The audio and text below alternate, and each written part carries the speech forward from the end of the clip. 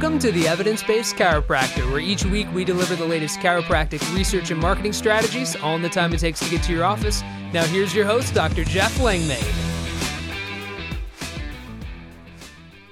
Hello and welcome to the Evidence-Based Chiropractor. I am your host, Dr. Jeff Langmaid. Today we're talking research, brand new study, 2023, all around spinal manual therapy for adolescent idiopathic scoliosis. This is a meta-analysis of randomized controlled trials, a lot of clinical pearls and nuggets, and it continues a conversation. I'm not going to say it ends the conversation on spinal manual therapy for scoliosis, but it continues the conversation and continues to, build upon our understanding of how spinal manual therapy can positively impact the lives of people that struggle with scoliosis. We'll dive into that and much more in just a few moments. Before we get started, I want to say a few words about Patient Pilot. If you have not scheduled a demo yet, it's 2023. What are you doing? You have to use email marketing. It's the highest ROI marketing channel that you have. And chances are you're listening to this podcast on what I call a gold mine, meaning your past patients, whether you have 200, 2,000, or 20,000 past patients, if you're not using email marketing to stay top of mind, to generate consistent reactivations, and to build upon your retention, you're missing out. We call those holes in your bucket. You can schedule a demo at thesmartchiropractor.com. Again, that's thesmartchiropractor.com. Schedule a demo for Patient Pilot. See what we have going on. We help over 300 practices around the world. Send over 1 million emails per month. What does that result in? A 3x ROI guarantee. Yes, you heard that right. 3x ROI guarantee. I don't know too many people out there doing that. Why can we do it? Because we know the results that we get, because we are the leaders in email marketing. So check out thesmartchiropractor.com and book your demo. But as I said at the top, today we're talking research. This was a study that came out in Biomed Research International in 2023. And the title of the article, I'll drop the link down in the show notes, is Spinal Manual Therapy for Adolescent Idiopathic Scoliosis. We're going to call that AIS, a systematic review and meta-analysis of randomized controlled trials. So adolescent idiopathic scoliosis, it is complex. As with any scoliosis, it's three-dimensional, which adds to the complexity. It is considered a deformity when one or more segments of the spine, they bend laterally, and there's a rotational component. And that usually occurs around puberty, which is why it's called adolescent idiopathic scoliosis. And idiopathic, of course, is that there's no direct cause. It sort of just happens. So idiopathic scoliosis, adolescent scoliosis, accounts for almost 80%, I did not know that, 80% of confirmed scoliosis cases. So when people just say the word scoliosis, chances are they're talking about AIS, adolescent idiopathic scoliosis. It also is the most rapid progress that coincides with adolescent growth spurt, which needs to be adequately managed. So it really rapidly progresses during that adolescent growth spurt. That's why it's so important. And I remember back in the day in school, you kind of bend over and they'd check out what's going on with your spine at the nurse's office one time. I don't know if they still do that or not, but it's a good idea to keep an eye on, because when somebody hits that growth spurt, that is when this thing really takes off. So we're going to talk about that age and those things in just a moment. So, of course, with the word idiopathic, as we talked about earlier, the underlying pathogenesis has not fully, been evaluated. We don't really know, but it may be correlated with factors such as genetic components, bone dysplasia, endocrine dysfunction, and postural challenges. So those are sort of the buckets that the researchers have looked at and said it might have something that correlates with this, but there's not just one thing. The challenge with this is that when it becomes severe, and usually that's a Cobb angle of more than 40 degrees, when it's severe, there can be some really big challenges. It can lead to lopsided shoulders, bad posture, thoracic malformation, and ultimately can affect cardiopulmonary function and cause nerve damage, which is really what you're trying to ultimately avoid when they go through surgical intervention. Yes, there's a slight aesthetic component of it, but when the Cobb angle gets so great of over 40 degrees, the challenges really become cardiopulmonary issues. And I view that, this is not in this paper, but I view that as a long-term challenge. It's a decrease in oxygenation over a lifetime can really catch up with you as you age. So that's the crux of it. It's not that you're going to stop breathing tomorrow, of course, but if there's cardiopulmonary functional impact over as weeks become months, become days, become years, become decades, that's a challenge. So early diagnosis, prevention, and treatment are really, really, essential. And again, over 40 degrees, surgical treatment is widely accepted as, as being appropriate in that time. Now, with that being said, not every time that you're 40 degrees or more do you have to have surgery. Again, this is multidimensional. There's a lot of complexity. And if you can function at a good level without pain, without severe deformity, you can obviously avoid surgical intervention, which is what most people are trying to do. Because when you have Harrington rods placed in, and I think as chiropractors, we've all seen images of what that looks like, you really pay the piper. I mean, this is a significant, usually multi-level, if not 10 plus levels, multi-level surgical fusion, serious trauma, unbelievable changes to biomechanics. It is a big, big deal. Now, in the conservative realm, bracing has been used historically, but it comes with a lot of problems and challenges. One, poor compliance, long-term regular treatment, longer hours in braces. It's just something that, it has poor compliance. Clearly, it limits the range of motion and can impact, which I did not know this, the development of the shoulder and hip joints as well. This also has psychological challenges, social disorders, additional complications, pressure ulcers, back pain, decreased respiratory function, weird side effect there, which can greatly affect mental health and quality of life. So bracing is not a end all be all, and it comes with, I just listed them off there, but we've all, again, probably seen patients in our practice that have had or are undergoing long-term bracing. It is no joke. I mean, it is a serious, serious thing. So if you can avoid that would be a great thing. And that's where spinal manipulation and manual therapy come into play and what we'll be talking about over the course of the next few minutes here. But bracing has its own set of challenges. Super limited mobility over a long period of time. You're supposed to be wearing that brace a majority, pretty much all day, every day for years on end. This is a big time challenge, and I can empathize with the psychological challenges, which are real, the social challenges that come with that, which are real. The fact that it might not fix the problem, quote unquote, that is real. And think about the disruption to range of motion, to ability from a proprioceptive standpoint. You just have no input to pretty much your whole entire thoracic spine for years on end, and the muscle degeneration. I'm super curious. I don't know this. Maybe I should look it up in the research, but to me, this seems like you could almost proliferate the issue, which I think it might be controversial to say, but man, when you're not getting proprioceptive input, when you're diminishing muscle tone and quality, and I know bracing has helped a lot of people, so I'm not trying to say it's valueless, but there are trade-offs with it. It is not perfect. So I think that is where, I know that's where we look towards manual therapy and say, is there a better way? Is there something that can help that doesn't require ridiculously interventional surgery or bracing, which has all of these negative side effects? Thankfully, bracing's conservative by nature, but it doesn't mean it's not without side effects. So manual therapy has been recognized as a potential option. Now, let's just define it according to the International Federation of Orthopedic Manipulative Physical Therapists. Here's how they define it. I think this is a pretty good definition of manual therapy.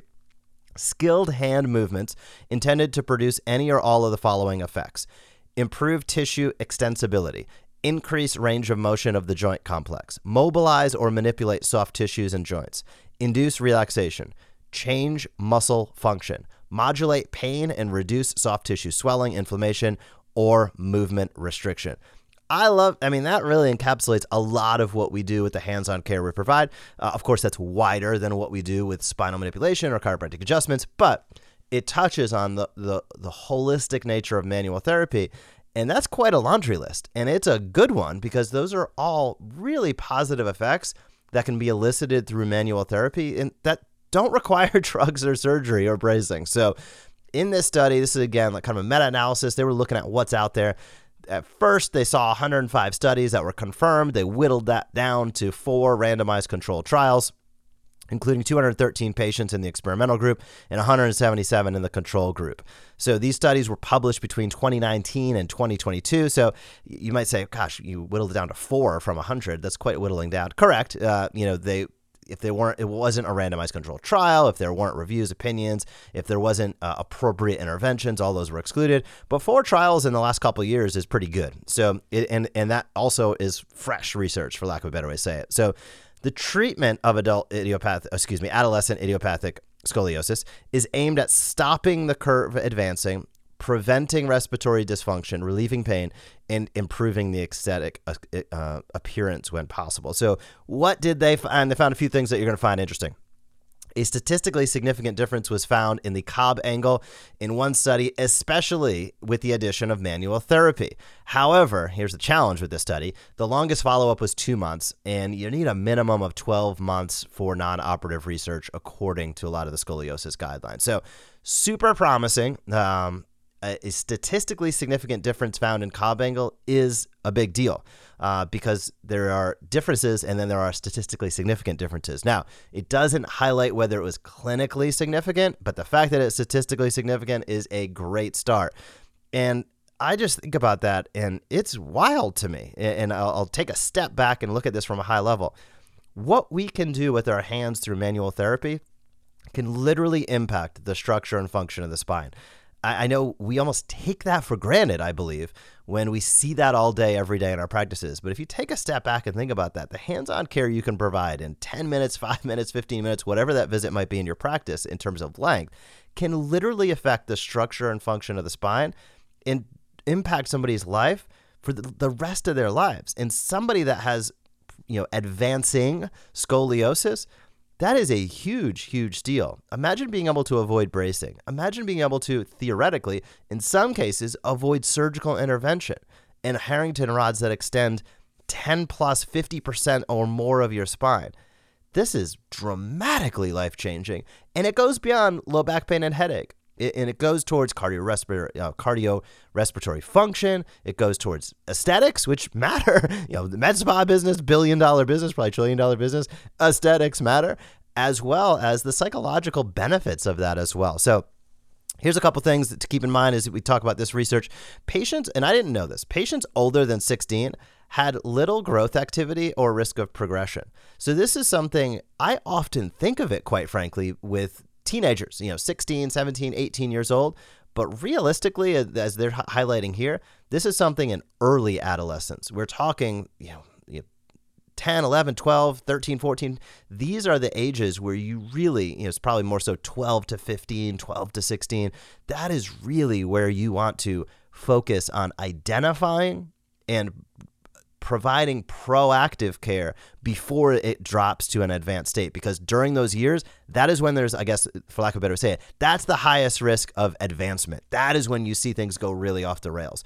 So between the ages of, I'm going to loosely bucket it, 10, 11 to up to 16 years old, that is really where you want to make a concerted effort. If there's any inkling of something going on, you want to be as proactive as possible, because you're going to be able to make the greatest impact and have the most gains, which I did not put that together before. I love this research because it did that for me. So it is recommended that manual therapy was proposed only if associated with stabilization exercises and scoliosis-specific exercises, which I think, and they're highlighting that in one of these studies here, makes sense to me. Clearly you want to also empower the patient to do things at home, because as I always think of it, somebody's in your practice for 15 minutes every couple days. What are they doing the other 23 hours and 45 minutes, right? So providing exercises, providing postural tips, ergonomics, these are important things for everybody to take advantage of in a positive way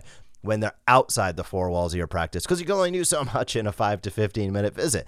You want to ensure that they're empowered to make great decisions for their overall health and benefit, and to enhance the benefits they're getting from your care when they're not in your practice. Now, a couple other things I thought were super interesting that I had never seen before, but were highlighted here from previous research, that intervertebral disc height in scoliosis patients was relatively larger than normal. I'd never heard that before. And it was strongly correlated with low muscle strength and reduced spinal axial loading. The longitudinal ligament with insufficient ligament adaptation to mechanical stretch may stop remodeling and growing. Interesting point there, resulting in a scoliotic curve and rotation. And it may also trigger a cytokine-mediated cascade toward tissue repair, resulting in scar formation of the ligament. So that bit of science and research there, physiology, I had never heard before. I thought it was absolutely fascinating, such as the 80% of scoliosis cases being adolescent and 16 years old and older being difficult to turn around. So take-home message from this study is the research that they looked at was, as they defined it, low quality, and there weren't enough studies for them to plant their flag and say, hey, spinal manipulation and manual therapy is what everybody needs to be doing. However, my take on it was it makes sense, and the early, even though there's not enough and the relatively low quality for what they were looking for, it was still positive to support manual therapy. And when the alternatives are do nothing, wear a brace, or have surgery. Now, you might not be deciding between those three things, It's going to be depending upon the angle. But when those three are your choices, do nothing, bracing, or surgery, spinal manipulation and manual therapy are an absolute go-to. Now, they don't tell the aggregate number of individuals with adolescent scoliosis here, but I'm assuming it's going to be in the hundreds of thousands, if not millions of people. So is there an opportunity for you to help? Yes. Is there a market? Yes. Can you provide manual therapy, which, as we listed at the top of this, has an innumerable, practically, amount of potential benefits with nearly no harms? Yes. Should you support what you do in your four walls with exercise and ergonomic recommendations? Yes, absolutely. So this study had some nuggets. I'm loving this study. As I said at the top, this is also a study that, in my opinion, starts and continues the conversation. It doesn't end the conversation, as they say, man, we just need some more research. So any of the researchers out there listening, if you want to do a study on adolescent scoliosis, I'd love to highlight it in the future. And I think chiropractors around the world would love to hear about it as well, because it certainly seems we've all seen the benefit that we can provide in our practice. So I don't think there's any question what we can do with manual therapy helps individuals with scoliosis. The question is how much and what criteria do we use to make the best decisions possible? So I'm looking forward to that as we continue on. Before we wrap up, I want to say a few words about Zingit. It's time to level up your patient experience with Zingit. Zingit integrates with your EHR and has helped thousands of chiropractors. With Zingit, you can expect an average of 23 Google reviews per month and a patient show rate of at least 94%. I love that. ZingitSolutions.com to schedule your demo today. Hit up ZingitSolutions.com to schedule your demo today. And if you have not picked up a pair of PowerStep orthotics, head over there and do so. pro.powerstep.com/sample. I'll drop that link down below. These are what I use, what my dad uses. They're developed by a podiatrist over 30 years ago. Love the product. Company supports this podcast. You should support them. And they're willing to hook you up with a free sample pair. Why wouldn't you take advantage of that? pro.powerstep.com/sample. Use the code EBC for evidence-based chiropractor to pick up a free sample pair. Thank you so much for listening to this podcast. If you have not left us a rating or review, I'll ask you to do so. That helps more and more docs find out about this podcast. I hope you have an awesome week in practice, and I will talk to you soon. Thank you for joining us on this episode of the Evidence-Based Chiropractor. If you want to grow your practice, come back for next week's episode. If you want to grow faster, visit the evidencebasedchiropractor.com and join our MD Marketing membership today.